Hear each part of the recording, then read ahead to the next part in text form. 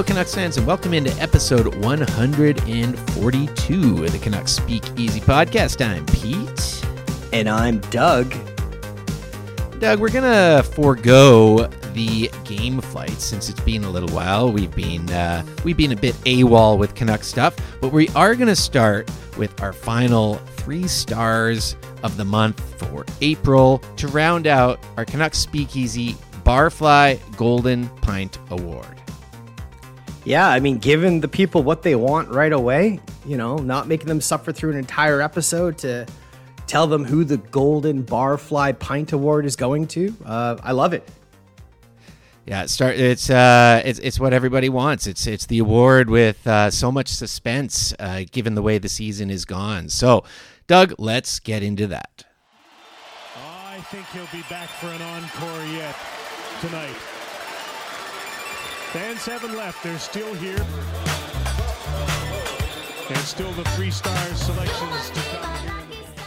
All right, so my 3rd star for the month of April, and I know it's kind of cheeky. There was only 7 games played in April, but I think this player in particular kind of, you could say he came out of nowhere. And I think he really impressed. It was a very short window that we got to see him play, but it's Akito Hirose, who had 3 assists in 7 games, made his NHL debut, averaged about 17 and a half minutes of ice time in those 7 games. And yeah, he did very well. I think he fit in and kind of was a bit of a surprise for a lot of Canucks fans. Already people are penciling him in ahead of OEL or Jack Rathbone, but I'm not ready to do that yet, but I definitely think it worth mentioning. And for me, he's my 3rd star for the month of April. My 2nd star for the month of April is Elias Pettersson. I mean, Pettersson was great. Again, it was a short 7-game span, but he had 3 goals, 3 assists for a total of 6 points. Also eclipsed the 100-point mark. So congratulations to Elias Pettersson. And my 1st star, a guy who was much maligned throughout the beginning of the year, but I think as the season went on, he impressed not only the new coaching staff, but I think he impressed a lot of the naysayers, Canuck fans wise anyways. I'm sure there's still a ton of people that want to ship him out come the offseason, but it's JT Miller. He had 3 goals, 4 assists for a total of 7 points. Miller really, really stepped it up the second half, especially once Rick Tocchet got hired, and he is my 1st star for the month of April. A little bit of fun in there with Hirose.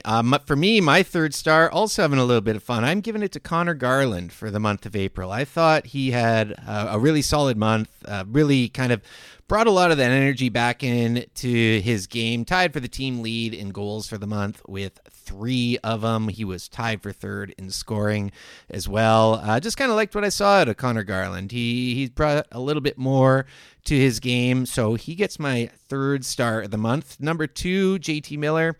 He led the team in scoring for the month, 7 points in 7 games. I'm always a sucker for that, so it's good enough to get him in for the 2nd star. And again, I thought he's played pretty well, and he really does seem like a Rick Tocchet kind of guy moving forward. Really excited to see what we get for JT Miller going into next year, and I don't think it's going to be the same start that he had this past season. 1st star of the month, I'm giving it to Thatcher Demko. Demko, sparkling stats for the 4 games that he played, a 173 goals against average, a 948 save percentage, a shutout, the first one in forever for the Canucks, and a 3-1 record.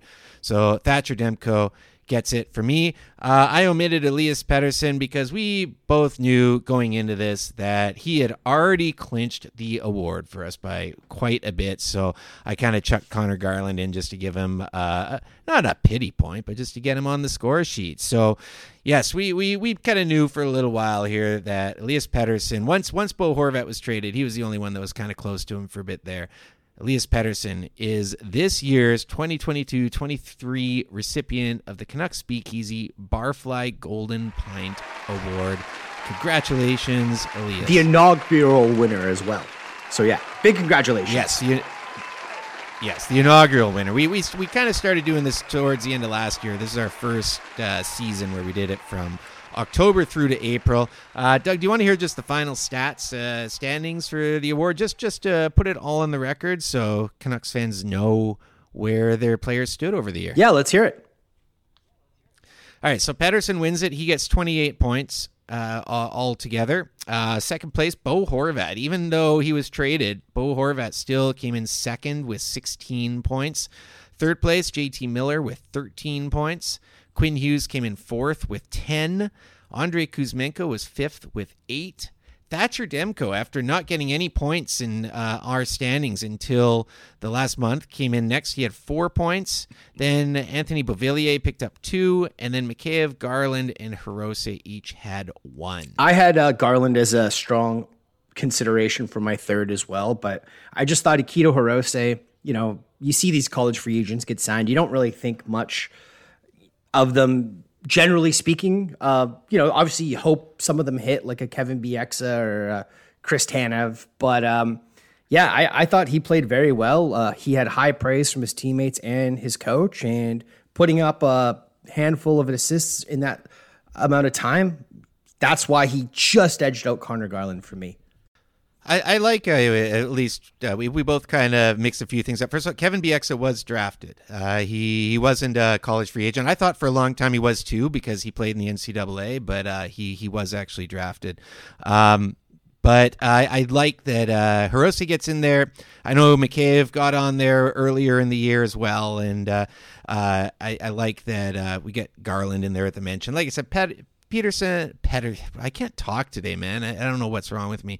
Petey, he could have easily gotten another one for me, but there's no point, so I wanted to chuck one at Connor Garland for the hell of it. Yeah, I mean, Petey had the award wrapped up probably back in February, to be honest. But, I mean, look, he still had an incredible year. First Canuck, I think, since the Sedin twins to topple 100 points, so definitely deserves the award. And yeah, man, I mean, hopefully he can build on that 100-point season heading into next year. JT Miller came close last year, 99. So again, very, very close, which is still the highest amount of points by a Canuck North American player, JT Miller. I'm curious to see, like I said, what he does going into next season, how he looks, if he can get back up towards point a game. Also looking at our first place votes for the season, Pettersson picked up 7 of them. Hughes was actually second with 3 of them. Miller was then next with 2, and then Horvat and my Demko won just there with 1. So you kind of look at that, the guys who got the first place votes for the Canucks, that's kind of what you wanted to see there. Anyways, I just wanted to give that a mention. Demko with a kind of a strong finish, and Hughes really picking it up towards the end there, because for a while, I think the first few months we were really doing this, it was like Pettersson-Horvat show for a while there. Yeah, I mean, and to be fair, I mean, they were playing out of their minds. Hughes was playing really well as well for most of the year.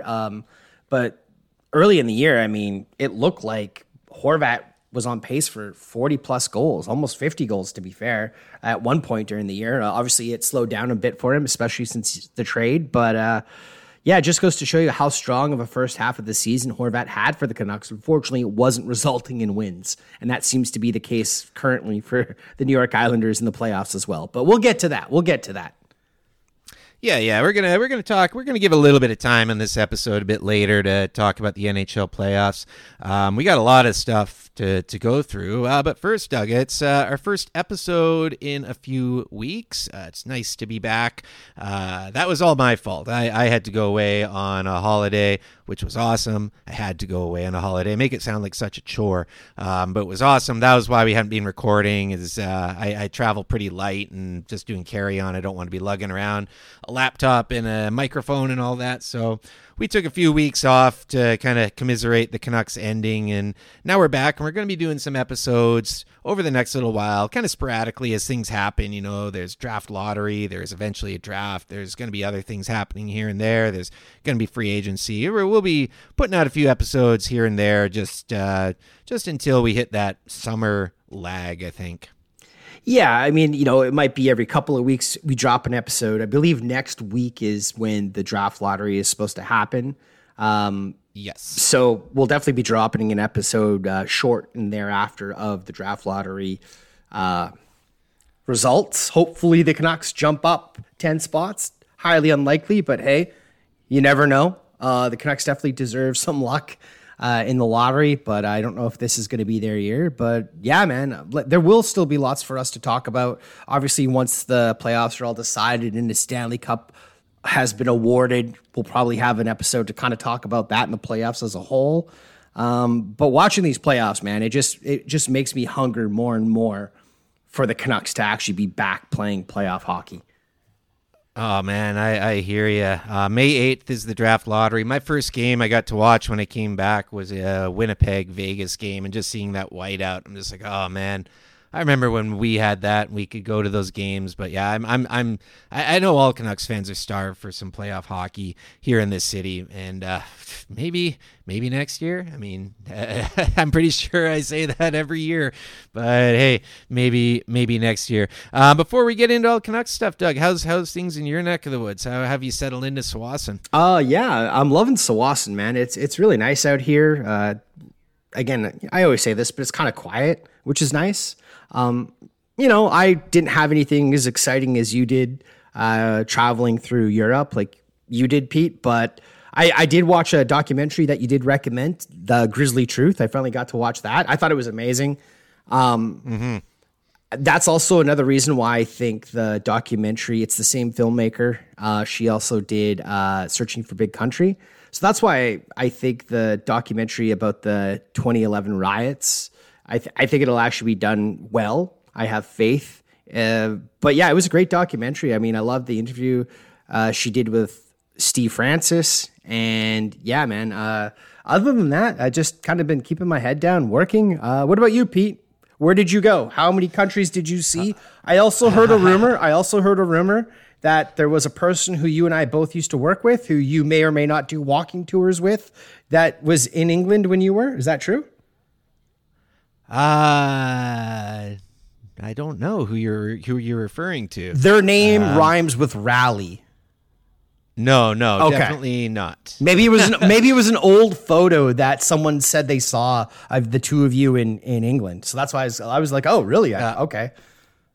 Rally and I have been in England once together, but that was quite a few years ago. That was before the plague wiped through the rest of the world. No, this time it was 6-city hop. It was, we got a Carolina goal right there. 6-city hop, London, Cardiff, Bristol, Glasgow, Edinburgh, Prague. So 3 cities been to before and know pretty well, and 3 new cities. So a great trip. Saw lots of friends, saw some family, and just got to do all the things I like. Hit breweries, had some really good food, saw some great gigs. Got to run in some really cool spots and some bike rides too. Just everything I like, really. It was a really good trip, and but I'm glad I'm back because I spent too much money. But it was a lot of fun. Itching to go back to Europe again, but have to wait a little bit. Really, really good trip. First time in Prague, just an amazing city. First time in Bristol and Cardiff, just great cities as well. Got to get right into the whole street art history of the UK as well, between Bristol and London, which was a lot of fun. And yeah, man, maybe I'll chat a little bit more about that in the free pour. So folks, if you aren't already following us on the Twitter machine, you can follow me. I'm at Pete_gas, and the podcast is at Canucks Speak. You can give me a follow on Twitter at Doug Venn. And be sure to check out the Canucks Speakeasy outro playlist on Spotify. We continue to build the playlist with the outro segments of every episode. And another funky jam is going to be added to the playlist at the end of this episode. And Doug, since you edited the last one, why don't you tell us a little bit about what you got? Yeah, so it's a band or a duo I kind of discovered pretty recently. The first album, which is the album that the song that I used came out in 1999. But it's Handsome Boy Modeling School, and it's Dan the Automator and Prince Paul. It's a little project they put together. They've put 2 of these albums out. I mean, Dell's all over the album. DJ Shadow's all over the album. There's a lot of like kind of their friends and big names. There's a little skit where Prince Paul's calling Biz Markie, which is pretty funny, and he's telling him about the project and how he's going to be working with his boy Dan the Automator. But yeah, it's a really, really cool kind of like hip hop DJ album. The song I used is The Truth, which also has Roisin Murphy guest singing vocals on the track. But yeah, man, if you haven't checked out the Handsome Boy Modeling School album, there's a couple of albums. Actually, they have the So How's Your Girl that's the album that I did. And I think the other one's White People Music is what the other album is called by them. But yeah, man, really, really, really awesome little White People is what the other album's called. That one came out in 2004. But a really cool project from Dan the Automator and Prince Paul. And Dan the Automator, also half of Deltron with Del the Funky Homo Sapien. And I actually saw Prince Paul on this trip when I was in the UK. Prince Paul was one of the many surprise guests that came out for the De La Soul show that I saw at the Royal Albert Hall. And Prince Paul came out and actually started it with a really cool DJ set and then was on stage for quite a bit of the show. But yeah, Prince Paul, a legendary hip-hop producer. Also, of course, produced a lot of De La Soul albums. Yeah, I mean, 3 Feet High and Rising was Prince Paul. I think he did some of the tracks on De La Soul is Dead as well. He did, yeah. Yeah. But yeah, so super cool album if you should check it out. And yeah, I definitely hope I can hear a little bit more about that De La Soul show you went to, Pete. I saw some photos you posted on Twitter and I was super jealous. Yeah, it was something else, man. It was one of those really cool music moments, but I'll save that for another time for sure. Also, I just wanted to read a little something from a friend of the show, Jeff, who also is on Twitter. You may know him as a life concussed. Like I said, I'm having trouble talking today. You can follow him at a concussed. Jeff lives in Dallas, Texas, is a big Canucks fan, and also is a professional counselor, really good guy, but he is co-starting up a mental health project, which is basically an online support group via Zoom. And I just wanted to read this little plug. We're going to get Jeff on at some point here just to talk about it a little bit more. But this is what Jeff had to say. Is like he wanted to pop on today, but he's actually at the Dallas Minnesota game tonight. So fair enough. I did see his photos on Twitter of him all dudded out at the game. So yeah, awesome. Mm-hmm. Yeah, which is pretty cool. So he sent this to read instead. He says, the Get a Grip Mental Health Initiative is a mental health support group by Canucks fans for Canucks fans, led under the guidance of 2 professional counselors with over 25 years of experience addressing mental health. Get a Grip provides a safe and discreet space to talk about real-life problems and stressors and tap into community-based resources for those in need. Some of our upcoming buzz is that of having a summer speaker series of guest spots of professional athletes, mindful practitioners, and other unique individuals with a powerful message. This is a great place to talk hockey, build community, and help end the stigma around mental health. Please reach out to @aconcussed to get involved. So I think it's a cool idea, and we're going to be getting some more info on that down the line, but Jeff asked if we could read that out, and of course we're happy to help with a pretty unique project like that geared towards Canucks fans. Yeah, I think it's a great idea.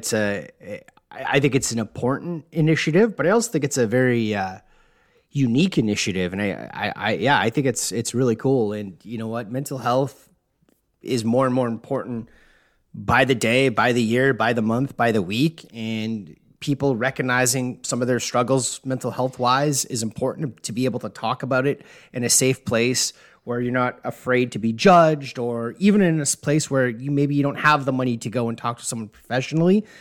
I just really love the initiative. Jeff's a really good dude. We met him when he came up to Vancouver. And yeah, man, I love the initiative.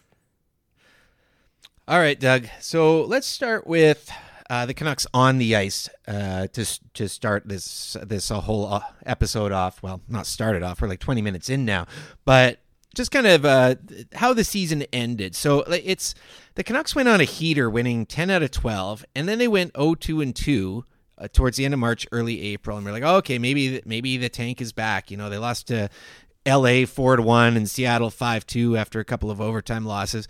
And then you look at the Canucks' schedule to end out the season. The last 5 games, only one of them against a playoff team, which they lost. That was the LA Kings. They win the other 4. So they win 4 out of 5. They finish 11th worst in the NHL, which is pretty much, in my opinion, the most Canucks thing to have happen. Because, it keeps you still that slim hope of Connor Bedard, but the absolute slimmest of hopes with only a 3% chance at getting him. Falling outside of the 10 worst teams for really the first time all year is a very Canucks thing to happen. What are your kind of biggest takeaways towards that final stretch of the season? Look, I understand a lot of fans are frustrated, annoyed about the team winning meaningless games and affecting their draft lottery position. I get it. The difference between a 3% chance and a 6% chance, sure, that's 100% increase to your chances of getting Connor Bedard, but the chances of you getting Connor Bedard are still 6%. It's just, you know what I mean? I don't think it's that big of a deal. Now, the argument is some of the other players that are of pretty high quality in that maybe 8 to 7 range that you've now dropped out of. I know like David Reinbacher, right shot defenseman from Austria, I believe. He's a highly touted player who's kind of jumping up a lot of draft boards. I think initially most Canuck fans thought he would be there in the 10 to 15 range, but now it's looking like he could shoot up draft boards and go pick 7, 6, 8. So I think that's where people are frustrated with, but I also understand what Rick Tocchet has been preaching since he was hired. And it's, hey man, these games aren't meaningless, and no team tries to tank. Like the players or the coaching staff on the team, they're not trying to lose games purposely. It's just not the way it is. You know what I mean? If the coach is purposely tanking or losing games, he's probably going to end up being fired at the end of the year. You know what I mean? The players have too much personal pride to totally just quit on the season and stop trying in these games. So it was never going to happen the way it did. And the schedule also played into the fact that the Canucks had a very weak schedule. I think the last 5 games of the season, like you said, Pete, only one of them was against a playoff team, and that's the LA Kings. So the schedule didn't really do this team any favors of them being up against it. But yeah, man, I mean, it is what it is. We're still going to get a really good player at 11. And I'm going to take the positives that we saw at the end of this year, and hopefully they will carry on to next year. Yeah, that's I think a very fair way of looking at it. Going into the season, I've said this before, I never thought the Canucks were going to be in the Bedard conversation. The Canucks were better than what they were playing earlier in the year. They had some tough stretches of games, which mean if you get some tough stretches of games, you theoretically should have some easier stretches of games, and that's kind of exactly what happened to the Canucks. I also don't believe that any game is meaningless, and you can't teach tanking. Like you can't. Professional athletes aren't wired that way. It's 3% chance, 6% chance. Even if you get all the way up to 4th worst in the league, you still only have a 9.5% chance, right? Like that's San Jose's. The San Jose Sharks actually have a 9.5% chance of picking first overall, and that's a team that a lot of people are like, do like what the Sharks do, or do what Arizona does. Arizona has a 7.5% shot. The way it works, the draft lottery is kind of weird, right? Like I'm looking at all the odds here. Like San Jose has a 19% chance of picking in the top 2, and they were a bad team, right? Vancouver has a 6.2% chance of picking in the top 2. They're most likely going to pick 11th, but you never know. It's it is what it is, right? I can never cheer for the Canucks to intentionally lose anyways. I'm not wired that way. I just can't do it. It would have been nice if they played hard, but dropped a few more points here and there, and maybe snuck up ahead of Detroit and Washington a little bit more. But it is what it is. I do think from what we saw on the ice, though, I think there has been some real improvements along the way. They're playing more structured hockey. There's more systems in place.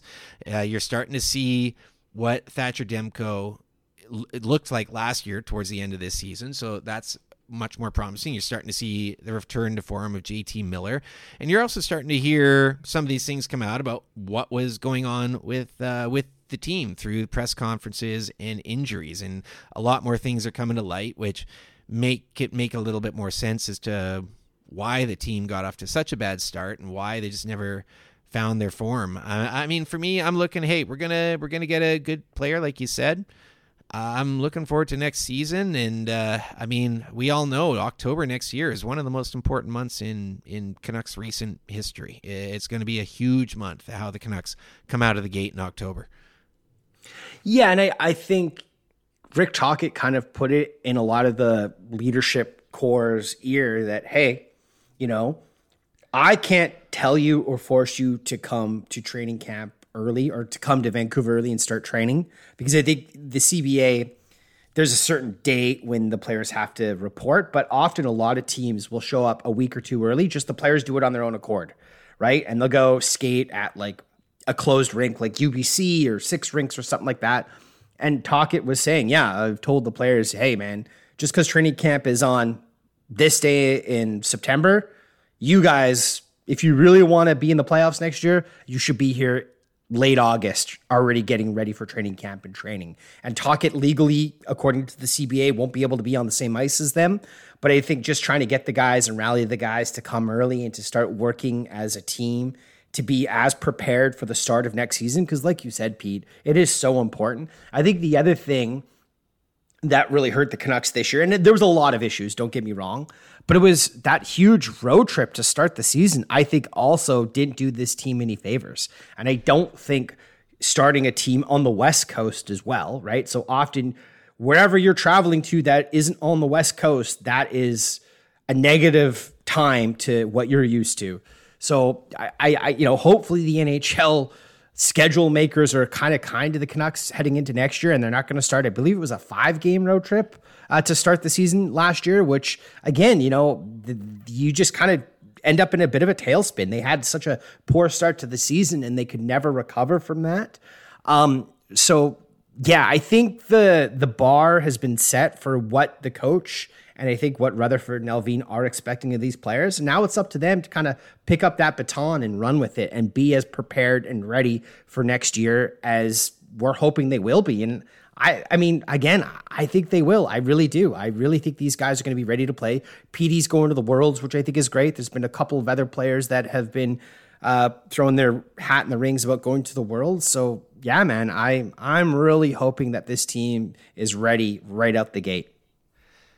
As someone who loves to travel, one thing that when I first saw the schedule, I thought, geez, the Canucks, for their first 6 games, that's including the one game at home, game number 6 against Buffalo, they would have played in all 4 time zones in the NHL over the first 6 games. And it's little things. And at different times, again, the schedule isn't an excuse. You should be ready to go every night, but it certainly compounded the problems a lot more. Yeah, you mentioned the Worlds, Garland and Bear going as well, which is pretty cool. Really cool that Petey's going. How much of the press conferences and such did you see? There's a lot of news that came out as well around that time from Canucks players, like Ethan Bear had some stuff to say, OEL, Brock Besser. But what do you think the press conference? Did you catch much of that with the groups of 4 players?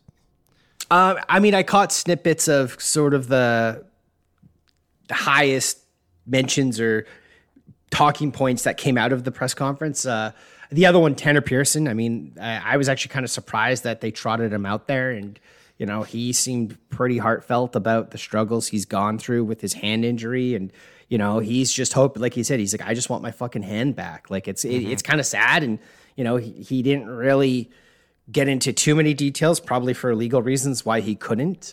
Ethan Bear's comments about Bruce Boudreau, I thought was a little bit telling. And again, like, a lot of the players said they all loved Bruce. They loved Bruce, but there just was no accountability and no structure. And the players were kind of lost. They just didn't have any guidance. You know what I mean? And I think that really affected them, and they couldn't overcome that hurdle of not having a proper leader behind the bench. He was a great team guy and a great players coach, but when they needed structure and they needed someone to kind of lead them out of the trenches, so to speak, because they dug themselves such a terrible hole, Boudreau, he was trying to be everybody's friend instead of being a bit of a taskmaster and trying to, hold guys accountable for mistakes and poor play. And, I know Boudreau would talk about, hey, we talk to the guys all the time, where we're asking them, why are they doing this? How are they doing that? But there's a difference between telling someone or saying to somebody, hey, why do you keep making this mistake?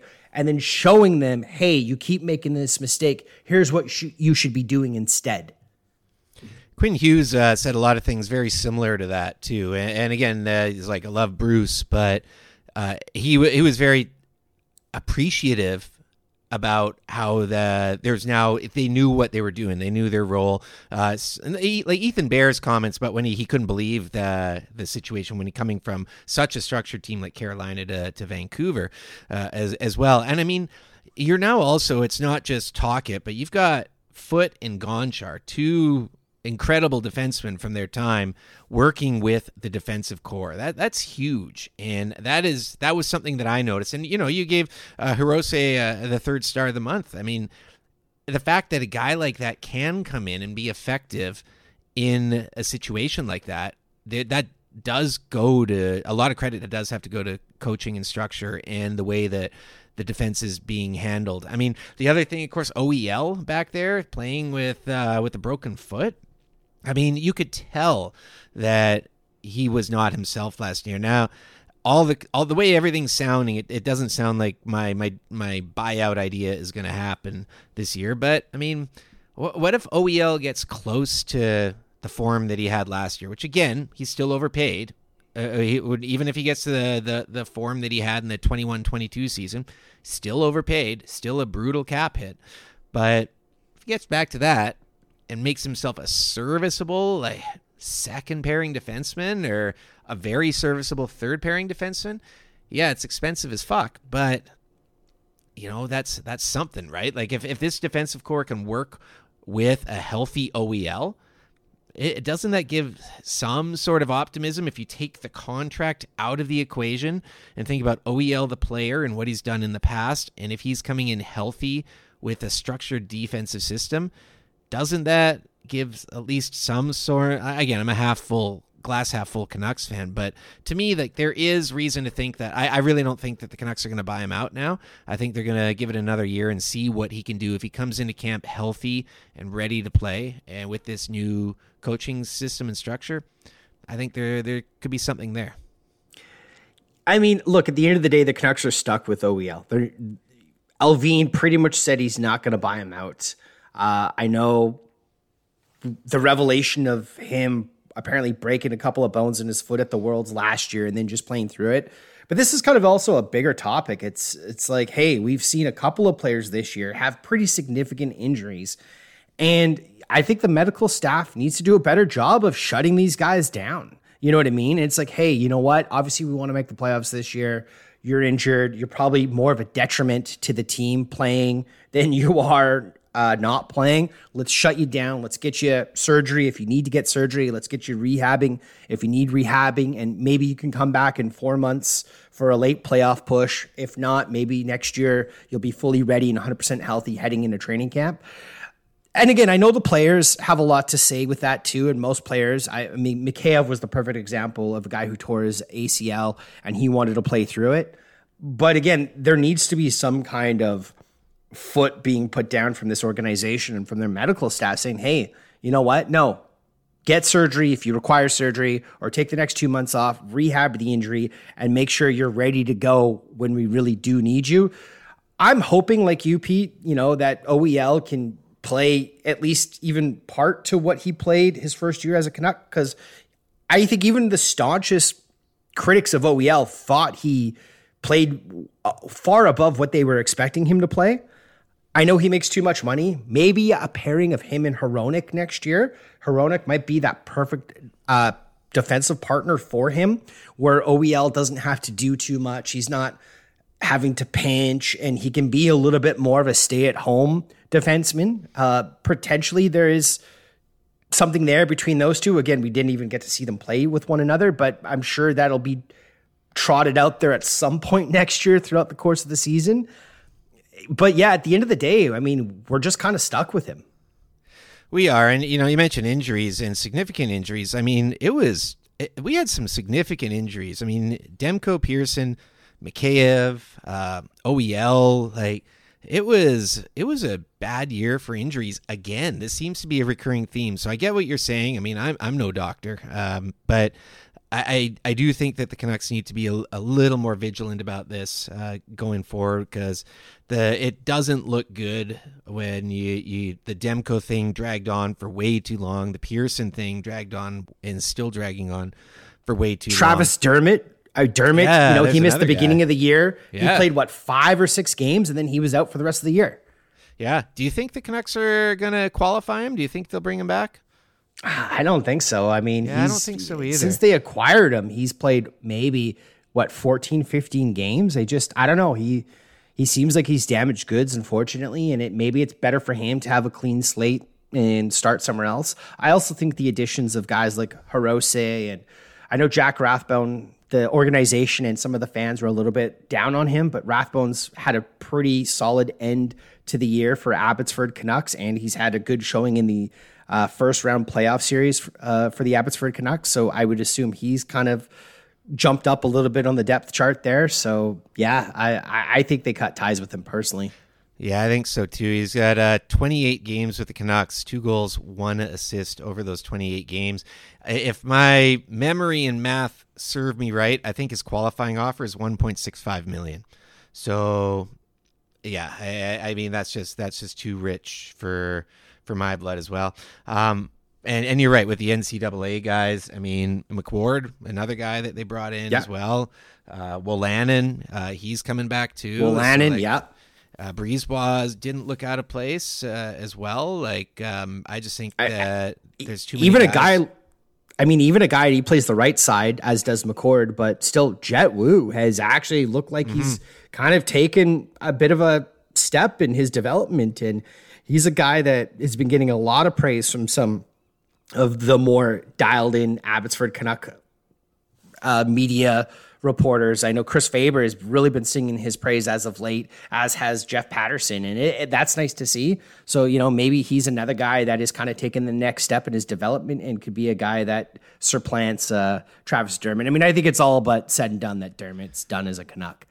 Yeah, I think so too. Maybe you can trade his rights for a long shot prospect or something, but I don't think he's coming back. A couple of things I took away from some of those media scrums, besides and again, it's not finger pointing, but the appreciation, I guess, of the Canucks having a more structured system right now. It was something that was reiterated by players over and over. The first group of players that came out there, Miller and Petey, kind of addressing a lot of that stuff. Miller, again, really taking charge and addressing and taking a lot of questions and being very honest and very candid, which, again, I'm a JT Miller fan, and I think what we saw from the last half of the year with JT Miller is much more the JT Miller that we're going to get for at least the next couple of years.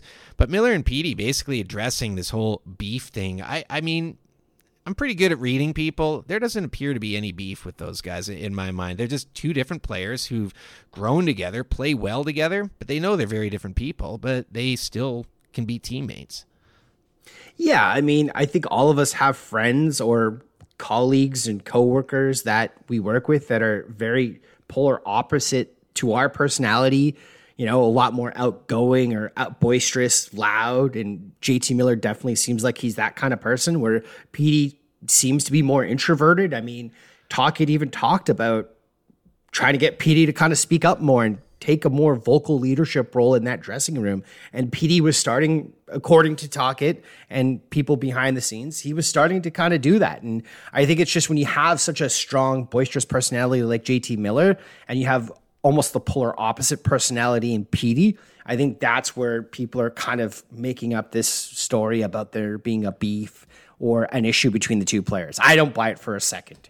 No, I don't either. And I do think fans in this market are getting a little bit wiser to some of these stories that come out, where they're coming from. And And I do think there's more of a pushback from a lot of fans in this market for some of the things that we're getting told when there's absolutely no credence to a lot of it. And I think we really saw that on display. I think a lot of the Canucks players in general were very honest. I loved Philip Hronek, just like, what a salty bastard a lot of the time. He's just like had nothing to say, and I loved it. He's like, I've only played 4 games. Like, I just given one word answers. I think we're going to like Philip Hronek here. I think he could be the JT Miller of the blue line, kind of a jack of all trades. Brock Besser, another interesting one for me. And I know we've both talked about Besser a lot over the years. Is he still your favorite Canuck? I'm not sure. I know he has been over a long period of time. But Besser is really interesting. Both Besser and Garland are going to be really interesting in this offseason because Canucks fans have traded those two guys about 240,000 times this season. As the season went on, both played pretty good hockey. Now, the Canucks need to carve out some cap space. They have some RFAs they got to sign. They need to address some other needs on their team, including 3C and probably another blue liner. But like these guys, it's really interesting just how the season has gone with them. Besser had a real resurgence towards the end of it, and his story is quite a long one. His agent asked to shop him and see if they could find a trade partner. Nothing ever materialized. And now he says it's a blessing in disguise that he wasn't traded and he wants to stay in Vancouver and he likes it here. The question is, though, is he still a long-term fit with Vancouver? I'm still not sure if he is.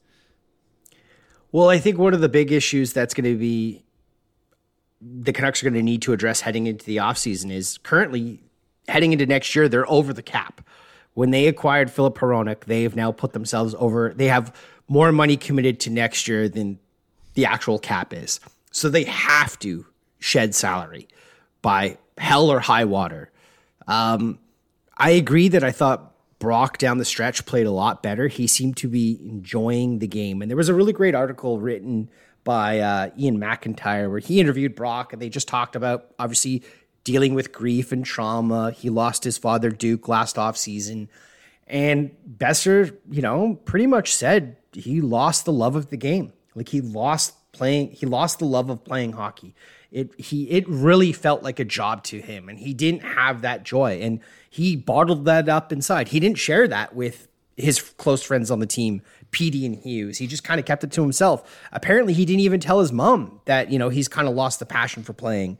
And I think you started to see that passion again, where he was smiling and, there was, I think it was the game against the LA Kings and maybe it was Iafallo did a bit of a cheap shot to Besser's back and Besser jumped up and got right in his face and was giving him a bit of a face wash with his glove, which you never really see from Besser. Mm-hmm. Him and Hughes are probably my two favorite Canucks. I think Besser's just such a good dude, and he seems to have just had so much shitty things happen to him. It's hard not to cheer for the guy. Whether or not he's a long-term fit, I don't know. He makes a lot of money, and this team really needs to shed salary. I would prefer if they could move on from Connor Garland. But Besser might have more value on the open market in the offseason than a Connor Garland does. Whether or not the Canucks are going to get a massive haul for him, probably not. You're just going to free up that cap space. But yeah, man, it's a really great article from Ian McIntyre. If you haven't read it, I definitely highly recommend it. I thought he was really honest and candid, which is great. And even in the end of season press conference, he was very honest about it. And he realizes he needs to be better. I think it was Patrick Alvin said Besser needs to change how he trains in the offseason. And I think that's one of the big things. And that was a kind of one of those points that, and when he was asked whether or not he'd trade JT Miller, and he definitely didn't back down from saying, I'd listen to anybody who they call on. But yeah, I think teams will probably call him Besser, and I say it's 50-50. He'll be back next year. What about you, Pete? It's a tough one, right? He's 26. He's got 2 more years after this at $6.65 million, and he's a UFA after that. So he's going to be a 28-year-old UFA. looking at the numbers and where the Canucks have money tied up. I mean, another guy to maybe look at, Anthony Beauvillier, could be a guy that they move. He's another $4.1 million cap hit. Garland, like those guys, like something's got to give, right? Like you said, they've got some good winger. They got some wingers that they can use on cheap contracts next year as well. Guys like Aiden McDonough, Neil Zaman, Vasily Podkolzin, Dakota Joshua, Sheldon Dries. They're all on pretty good cheap deals. So you have a lot of flexibility with those kind of bottom 6 or bottom 3 parts. Nils Hoglander, another guy. Yeah, I mean, there's quite a few. But then you start looking at guys who are RFAs, and Nils Hoglander right there. He's an RFA next year. The Canucks got to sign him. You mentioned Jet Wu earlier. The Canucks got to sign him. What do you do with a guy like Kravtsov? Are you gonna sign him? Ethan Bear, another guy. Like, you need some money to get even just those guys signed that you want to keep. Also, when we were talking about injuries, we didn't even talk about Tucker Poolman as another guy that the Canucks have kind of buried down there. There's a lot of things. There's LTIR, which will give you some flexibility, which, maybe Pearson starts there. Poolman, who knows, probably. But what if they're all active and ready to play as well? And, of course, LTIR, there's other problems that come with that, with bonus carryovers and whatnot, too. It's not ideal for teams to be operating in LTIR. I don't know. Like, it was nice to see Besser playing the way he is, but he's still a $6.65 million winger who is still kind of underperforming statistically over the course of a full season. And, it's fine to say, hey, let's give him another 82-game season. But when you are in a situation where Kuzmenko and Miller are getting big bumps, you're going to have to worry about Petey the year after that as well. It just kind of, to me, Besser and Garland and maybe Beauvillier are still the guys that I look at moving right now. One of those, maybe if you keep Besser, I think you got to move Garland and Beauvillier. Yeah, I mean, Beauvillier is definitely a guy that I think could be on the move as well. I believe he's a free agent at the end of next season. So there was already speculation that maybe he's a guy they could flip at next year's deadline. But again, if this team's in the middle of a playoff race and, the chances of them selling off assets are slim and none.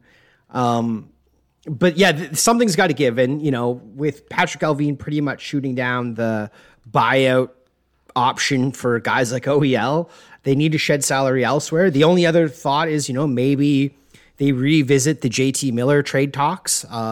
There's a lot of rumors post-trade deadline between the Canucks and the Penguins. I know the Penguins blew up their whole management staff, Hextall, Burke, both gone. But Allvin was asked point blank about, hey, there was a lot of rumors about you looking to trade JT Miller. Was that something you would still consider come this offseason? And he didn't shy away from saying, hey, absolutely, if someone calls and have the right deal, I would absolutely trade anybody pretty much on this team, not named Petey or Hughes. So I think that added more speculation to the fact that maybe Miller is traded this offseason, which would theoretically free up, well, not theoretically, depending on, I guess, what they got back, would free up some significant money cap-wise. But yeah, man, they're in a bit of a bind right now. And the worst part about it is teams know that. Teams know that they are forced to kind of cut salary. So they're probably not going to get full market value. Tyler Myers, another guy that he's got a modified no trade, but that's another guy that I'm sure they would look into moving and seeing how they could make that work. Switching gears here, Doug, just quickly, we got some more Canucks stuff to cover, but I just watching channel surfing a little bit with some of the hockey games here. What are your thoughts on the NHL playoffs so far? It's, you know what? Well, obviously reffing is probably the biggest storyline in the majority of the series out there. Yeah, I mean, obviously a couple of really big, huge comebacks for the Leafs. The Oilers, I think, just scored a goal against LA. The Devils-Rangers game or series is kind of a back and forth affair. They just scored another as well. The Rangers did? Or no, Oilers. No, the Oilers. Yeah, that's the one I think I just saw on my TV. Yeah. Oh, okay. Yeah, I mean, it's been very entertaining. I think, honestly, two of the most entertaining series have actually been the Dallas-Minnesota series and the Kraken-Avalanche series. Yeah, I'm with you on that. I think refereeing, like you said, like this was bound to happen with the NHL. The way they referee games, this is, and the way now that social media is everywhere, fan interaction is everywhere, betting is everywhere. The NHL really needs to up their officiating game and just be more consistent overall. The calls, there's been a lot of weird calls, a lot of weird goal calls, and you don't want the officiating to be a talking point in the series. So I'm with you in that. I also agree Dallas-Minnesota has been a great series. I'm really hoping the Lightning can pull the comeback of all comebacks. I've been disappointed with Rangers-Devils a bit. I thought that could be a little bit more. The David Putty series there, I wanted to see a little bit more out of that. Florida-Boston, Boston, they haven't quite been healthy yet, but that series hasn't been that exciting. Winnipeg's all banged up now. I basically, with the first round, I just picked the teams that I wanted to win the series. I didn't put much thought into it. Islanders, Canes. Bo Horvat's been getting a lot of attention for, well, I guess a lot of the wrong reasons overall. Yeah, I think his playoff performance so far for the New York Islanders has been very underwhelming. There's been a lot of New York Islander fans who have, been very vocal with their displeasure of the way Horvat's been playing. Barzal as well. I know Barzal missed some significant time, but he's been under the microscope in New York. And it's funny because it seems like as soon as Horvat made those comments about how amazing it was to play in New York, he also got to find how sometimes it's not amazing to play under that microscope in New York. The other thing about these playoffs that actually has really stuck out to me is the amount of injuries to some pretty significant players, almost on every team. And suspensions as well. The fact that the NHL has not been afraid to suspend some pretty big name players. Cale Makar has just got a 1-game suspension for his late hit on Jared McCann, who's now injured. There's Tuomo Teravainen for the Carolina Panthers. He's injured. He's going to miss the rest of that series. There's a lot of injuries. Mark Scheifele left the game last night against the Vegas. Josh Morrissey as well. He's gone. Bergeron. Patrice Bergeron. Yeah, he's going to play this next game. I think Boston's kind of got that series in the bag, but there's just been a lot of injuries across the board, and it's that is another kind of big takeaway. Victor Hedman for Tampa Bay missed the first couple of games of that series. Chernak's out. Kevin Fiala. Chernak's out. Kevin Fiala missed a few. So it's yeah, you're right about that. Yeah, and they're big name players. They're not like your bottom six or your fourth line grinders. These are very impactful players to these teams that have been missing games due to injury. And I think this playoff, more than any other playoff, I think it's the team that's going to be the healthiest at the end of the grind. They're going to walk away champions. And you can make that argument every year. But last year, I think everyone knew Colorado was that juggernaut. And, as long as they got to the end, they were probably going to do it. In the years prior with Tampa, I would say the same thing. This year, I really think whatever team is the healthiest by the end is going to win. Whether it's Edmonton that can actually get to the final or even, God forbid, Toronto, I just think it's whatever team is the healthiest is going to win. Boston, they've got already a few injury issues with Krejci and Bergeron. So, yeah, man, it's definitely been entertaining.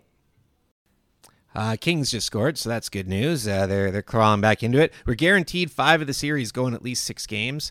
Also, Horvat did get his first assist of the playoffs tonight, setting up the winning goal by Matt Barzal, who got only his second. But yeah, that's 5 games in. It took him 5 games to get that helper. It's funny because Bo was such a beast that bubble year in the playoffs. So it's kind of interesting that he's been under such a microscope and been getting a lot of kind of negative attention but from the New York fan base. I've seen a lot of that out there too. I think there's just a lot of concern about his new contract kicking in as well. Yeah, it's been interesting. Like I said, no one's eliminated yet either. We got all the teams kicking around. There's going to be no sweeps, so every series is going to be between 5 and 7 games. So interesting first round. It's such a interesting series of matchups as well. Like I find there's a couple of really ones that you kind of expect, like Toronto, Tampa, Jersey Rangers. That's a kind of a fun one to have back.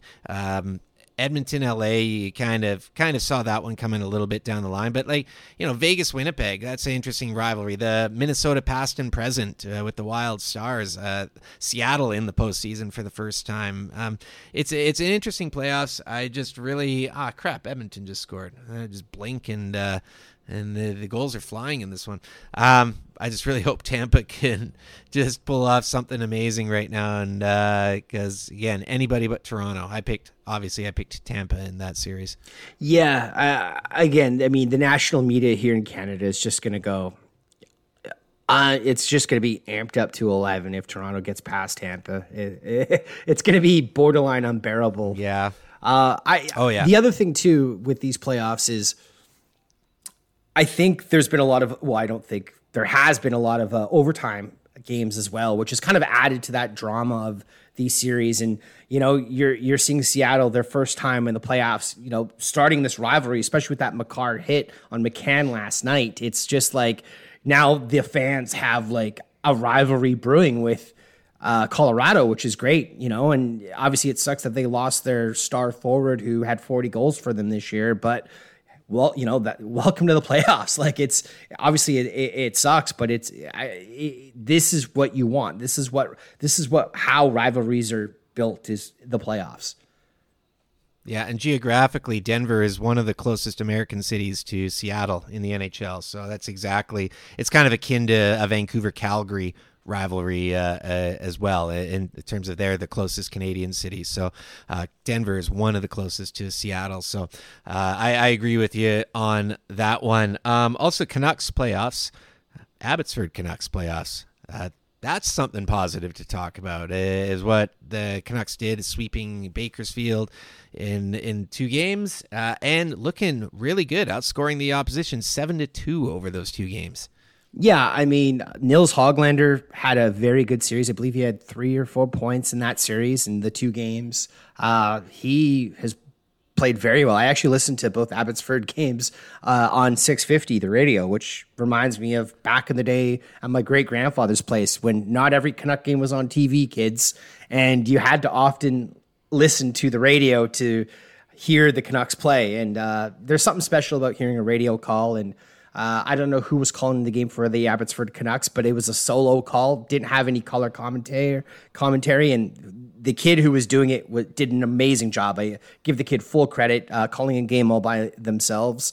But yeah, the other thing that was a little bit strange, I don't know if you caught this, Pete, but Jeremy Colleton, he started Spencer Martin game 1, they won, and then game 2, he went to Artur Silovs, which is kind of strange in my opinion. I know we saw this with Dean Evison in the Minnesota-Dallas series where I think, I don't know who the other goalie is, but the goalie won game 1 or whatever game 2 it was. And then the very next game, Dean Evison went to Marc-Andre Fleury. So I thought that was a little bit strange. I did see, I think it was Chris Faber said that that's actually kind of been how the Abbotsford Canucks had been operating the last kind of month or so. It was back-to-back games. It would be 1 game Martin, 1 game Silovs, 1 game Martin, 1 game Silovs. But I found that a little bit shocking. Thankfully, it didn't end up costing them in the end, and they came away with the victory. And I believe they're now playing the number 1 team in their conference, which is the Calgary's AHL affiliate. I don't know their name off the top of my head. But yeah, I'm really looking forward to watching some more Abbotsford playoffs. Yeah, and Martin got a shutout as well. Yeah, that's the other thing. Just a win. Yeah, exactly. Yeah. A win and a shutout. Yeah, I forgot about that. Canucks blue line looking pretty good over there as well. I thought Rathbone looked really good. I listened to bits of the games as well and watched all the highlights that I could. Well, Lannon I thought looked good. I thought Noah Juleson played strong. Brady Keeper played strong. Jet Wu continues a solid play. There's an interesting group of kind of those mid-range prospects that the Canucks have down there all of a sudden. And again, like guys like Philip Gustafsson hasn't played either, and that's another guy to kind of watch in the Canucks system on the blue line. So some interesting names down there. Great to see the Canucks doing well out in Abbotsford, selling the place out. Apparently it was a great vibe in the building as well. I think that's pretty cool. But yeah, good luck against Calgary in the next round. Yeah, Klimovich has also played well. He had some limited ice time game one, but he drew a couple of penalties, and he's another guy who, 17 goals as a 20-year-old in the AHL. I think that's pretty impressive. Yeah, him and Ratu, no points through there, but their line was noticeable by all accounts. Max Sasson, another guy who was quite noticeable out there. He had a really good series there. Arshdeep Bains is another guy. So hey, again, this is great that these Canucks are able to get this sort of draw. The Fraser Valley is right behind them. Canucks fans are all right behind them. It's exciting to see, and especially as the Canucks continue to add in more and more of these college free agents as they did, and just a lot more different faces into the mix. It does make things a lot more fun as a Canucks fan. And since we last recorded, the Canucks did actually make a few signings with, again, we mentioned Christian Wolanin. He's re-signed on a very reasonable deal as well. I quite like the deal that Wolanin got. It's really not much more than what he was getting before. He is now... Where is it? There it is. Just, again, like a similar bump to what Di Giuseppe got from $750 to $775 for 2 more years, like exactly the same. Very good deal, I think, with him coming back. And the Canucks inked EP2, who I like to call Repeaty, the other Elias Pettersson, and McWard also, who got a cup of coffee with the Canucks to end the season. Cole McWard, who I keep calling Cam McWard, but it is Cole McWard. And he's also signed through next season. So a couple new players coming in. Only departure worth mentioning from the Canucks as of late. Jason King won't be back with the club, which I'm not terribly surprised with as the Canucks continue to turn over all their coaching and management positions to the new regime. There's also some speculation about a potential replacement for Jason King, and that's Tony Granato. Apparently, obviously, there's ties with his sister working in the front office, but I believe he was coaching Wisconsin or definitely in the NCAA, and he was let go. And so there's some speculation that maybe Granato comes in and also helps behind the bench, which, again, I think would be great. Another seasoned NHL player, not defenseman, but player. And I think just having a guy like him behind the bench could be really, really great as well. And then the other thing that I think is kind of worth mentioning, Pete, really quickly, is Jonathan Lekkerimäki has actually come back, and he's playing really well for Djurgården. And I believe they're in the SEHL final against Modo. And Lekkerimäki, I believe he had something crazy, like 3 or 4 assists in one game or something like that. He had a 4 assist game. I think it was a 7-6 loss, but he had four assists in that game. Yeah, and that's a good sign because, I mean, halfway through the season, Lekkerimäki was not looking great. No. I don't know, if there were some injuries or whatnot, but he seems to have come back from that injury he did have, and he's really showing why he was drafted where he was drafted. So I think that's a bit of a relief for Canucks fans. I still think there's a long way to go in his development, but yeah, man, another light at the end of the tunnel. Yeah, I wanted to get Lekkerimäki in there as well. I'd made a note, but he's really kind of picked it up a bit, thankfully, because there was a lot of it was just kind of to pile on with everything else this year. But all of a sudden, you've got Lekkerimäki looking like he is actually a legitimate prospect. Still a long way to go, like you said, but at least now we're not talking about him as a dud mere months after being drafted. Yeah, Tony Granato. That's an interesting one. I always remember Tony Granato as being the second runner-up to the Calder Trophy in Trevor Linden's rookie year, because I remember Linden went up against 2 New York Rangers that year, Brian Leetch and Tony Granato, and Leetch, of course, won it, and Linden was second, and Tony Granato was third. And then Granato and Sundstrom were both part of, I believe they were both traded to LA for Bernie Nichols, if I remember. It was something like that. But that's just kind of my Tony Granato memories. But again, I would like that if they brought him in, just because again, you're bringing in players who have had NHL success from that same era as well, like Tocchet, Foote, Gonchar. Bring in Granato. Hey, that's cool. I like the idea. I like what they're doing. I like with having these players. I don't know much about what Tony Granato's been doing, but he's from that same ilk and era of players. So I'm down with that. I know Madonna went first, but he didn't win the Calder that year, no? No, Madonna was drafted first ahead of Linden. But he wasn't, I can't remember exactly how it all worked out, but I know Linden was up against Leach and Granado. Yeah, I mean, Brian Leach, as a Canuck fan, obviously we're not the biggest Brian Leach fans concerning what he did to us in the 93-94 playoffs, but great player. I believe he's still the highest scoring American-born defenseman of all time, Brian Leach, if I am correct. Obviously Hall of Famer, first ballot, and I don't know what his rookie year was like, but it was definitely the 80s, so I'm sure he was clear a point-a-game player back then. Yeah, I just pulled it up here. I don't see Mike Modano on there, so maybe Modano's rookie year was either before or after, but he didn't get any votes that year for the Calder Trophy. So have to look that up. It was Leach, Linden, Granado, Peter Sidorkiewicz, and Craig Janney were the top 5.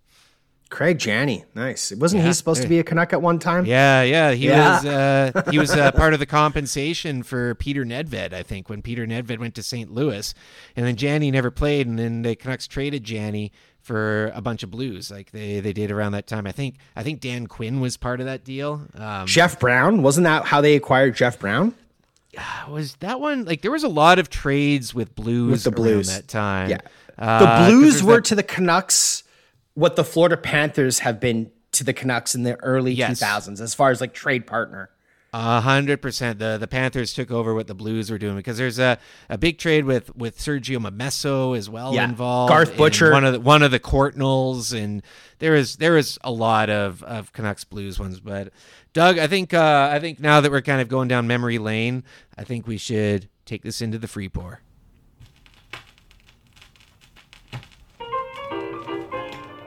All right, it's that time of the episode for the free pour open floor segment.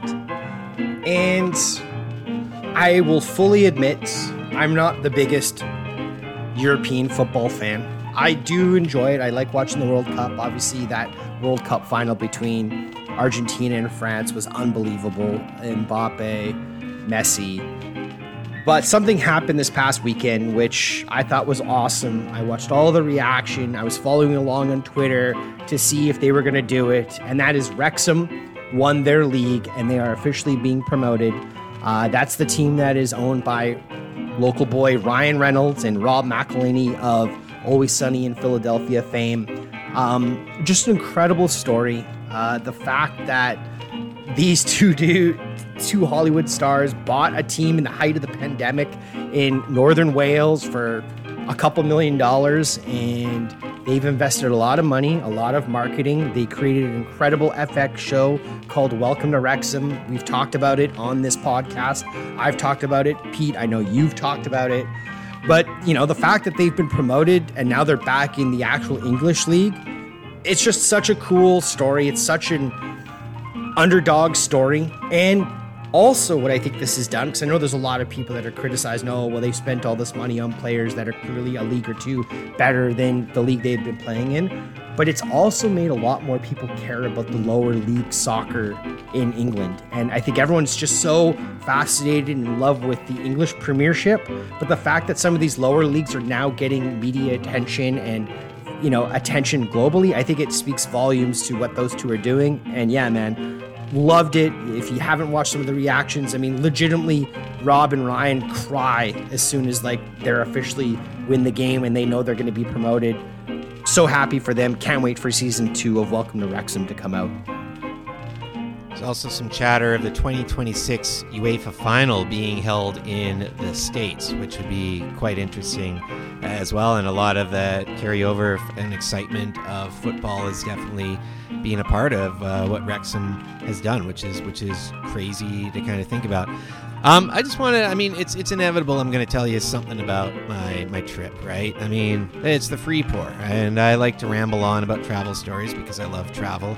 I'm going to take it to my first day in Bristol because Bristol is a city I've wanted to go to for quite a while for a number of reasons, and I can see why I liked Bristol as much as I did. I mean, Bristol first came to light for me in the mid-late 90s with music.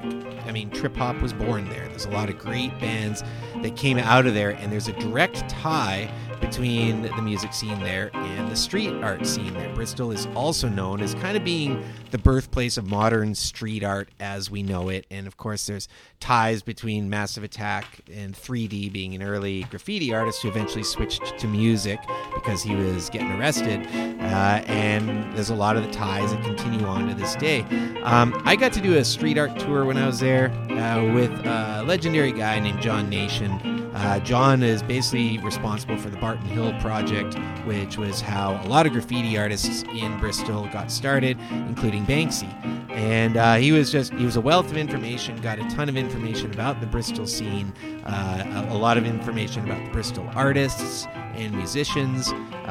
Really great tour, even in the soaking pouring rain. We got to see some stuff and get some different perspectives of pieces, including Banksy pieces that I wouldn't have seen otherwise. But really cool stuff. If you're interested in street art, I can't recommend the city enough. It's also just a cool city, just tons of breweries, just tons going on there. So music, beer, street art. Hey, Bristol, you're all right in my books.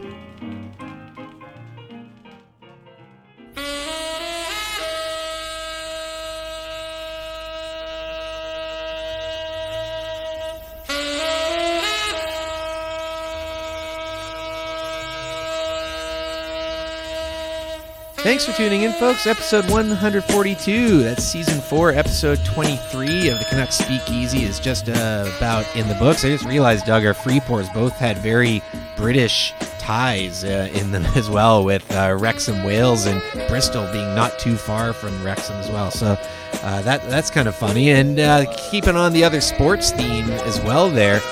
Lots of stuff going on right now. We got the NBA playoffs in full gear as well. I know we talked about the NHL ones, but the NBA ones are going. And folks, don't forget to mark the NFL draft in your calendar. Yeah, I mean, the NBA playoffs have been very entertaining so far. A couple of massive games. I know Jimmy Butler had, 54 points the other night. It was a great back-and-forth affair between the Lakers and the Grizzlies. LeBron James and Ja Morant were both incredible last-second slam dunks to put their teams just slightly ahead. One of the other teams I'm kind of cheering for is the Denver Nuggets. I kind of want to see them do well. I really like Jokic, and obviously they have the Canadian kid. Man, his name escapes me off the top of my head, but I know he's been injured the last couple of years. What's his name? Jamal Murray? Jamal Murray, thank you very much, Pete. See, you mispronounce the names, I forget the names. It's kind of like that's why we're such a great tandem. That's it, right? Like together we each bring 50% and we make this thing work. Yeah, but the Denver Nuggets are one of those teams that I'm not quietly, but sort of wanting to see do well. I don't follow basketball all throughout the entire season, but it's been a very entertaining basketball playoff so far. Yeah, playoff hoops hit different. It's like anything else, right? You weed out the teams. In the NBA, I find there is generally quite a large disparity between teams that are good and teams that aren't. I will say this year there was a little bit more of that kind of middle group of teams, which here in Canada the Raptors were a part of than there has been in previous years. I'm still surprised, going back to the Lakers, I'm still surprised they're up on the Grizz 3-1. That's kind of a bit of a surprise to me. Not surprised the Sixers swept the Nets. The Nets to me just, I don't know, man, just wasn't really having it. And I'm with you with the Nuggets. It would be cool to see them come through as well. The other one I'm watching right now is what's up with the Bucks in the East, man. Like, I did not see the Heat taking 3 of the first 4. Yeah, I mean, again, going back to kind of a similar theme with the playoffs, there's just been a lot of really big-name players getting injured. Giannis missed a couple of games. I know in the Clippers-Suns series, Kawhi Leonard, who was at the first couple of games, was just unbelievable, but now he's injured and he's not playing in the next game either. It's already been announced. The injuries just seem to be kind of taking over a lot of these series, unfortunately. And in the NBA, when you only have, some teams play a max of 7-8 guys, you miss that one guy, it's just such a massive impact to your team, and I think that's what we're seeing right now with the Bucks. Yeah, and NFL draft date, do you know that off the top of your head? That's usually a Thursday, isn't it, Yeah, so the draft starts at 5 p.m. on Thursday, and then obviously it carries over into the weekend. So I think rounds 2 and 3 are going to be on the Friday, and then rounds 4, 5, 6, and 7 end up being on the Saturday. Pete, Seahawks have 2 picks in the first round. I know. How many times do you think they trade back? Oh, man. I don't think they trade that first one, the Denver one. I mean, but I don't know. Maybe they do. Maybe they move back a couple of spots. And, you saw in that Rodgers deal, just the first round picks get swapped, and it's only 2 spots. So I don't know. The Seahawks love to trade down, but they had such a good draft last year that I think if there's guys they really want, they're gonna keep those picks. But if there's not, or they feel they can move down, they'll acquire more picks. But they had such a great draft last year, so I'm definitely excited for that. What do you think with your Pats?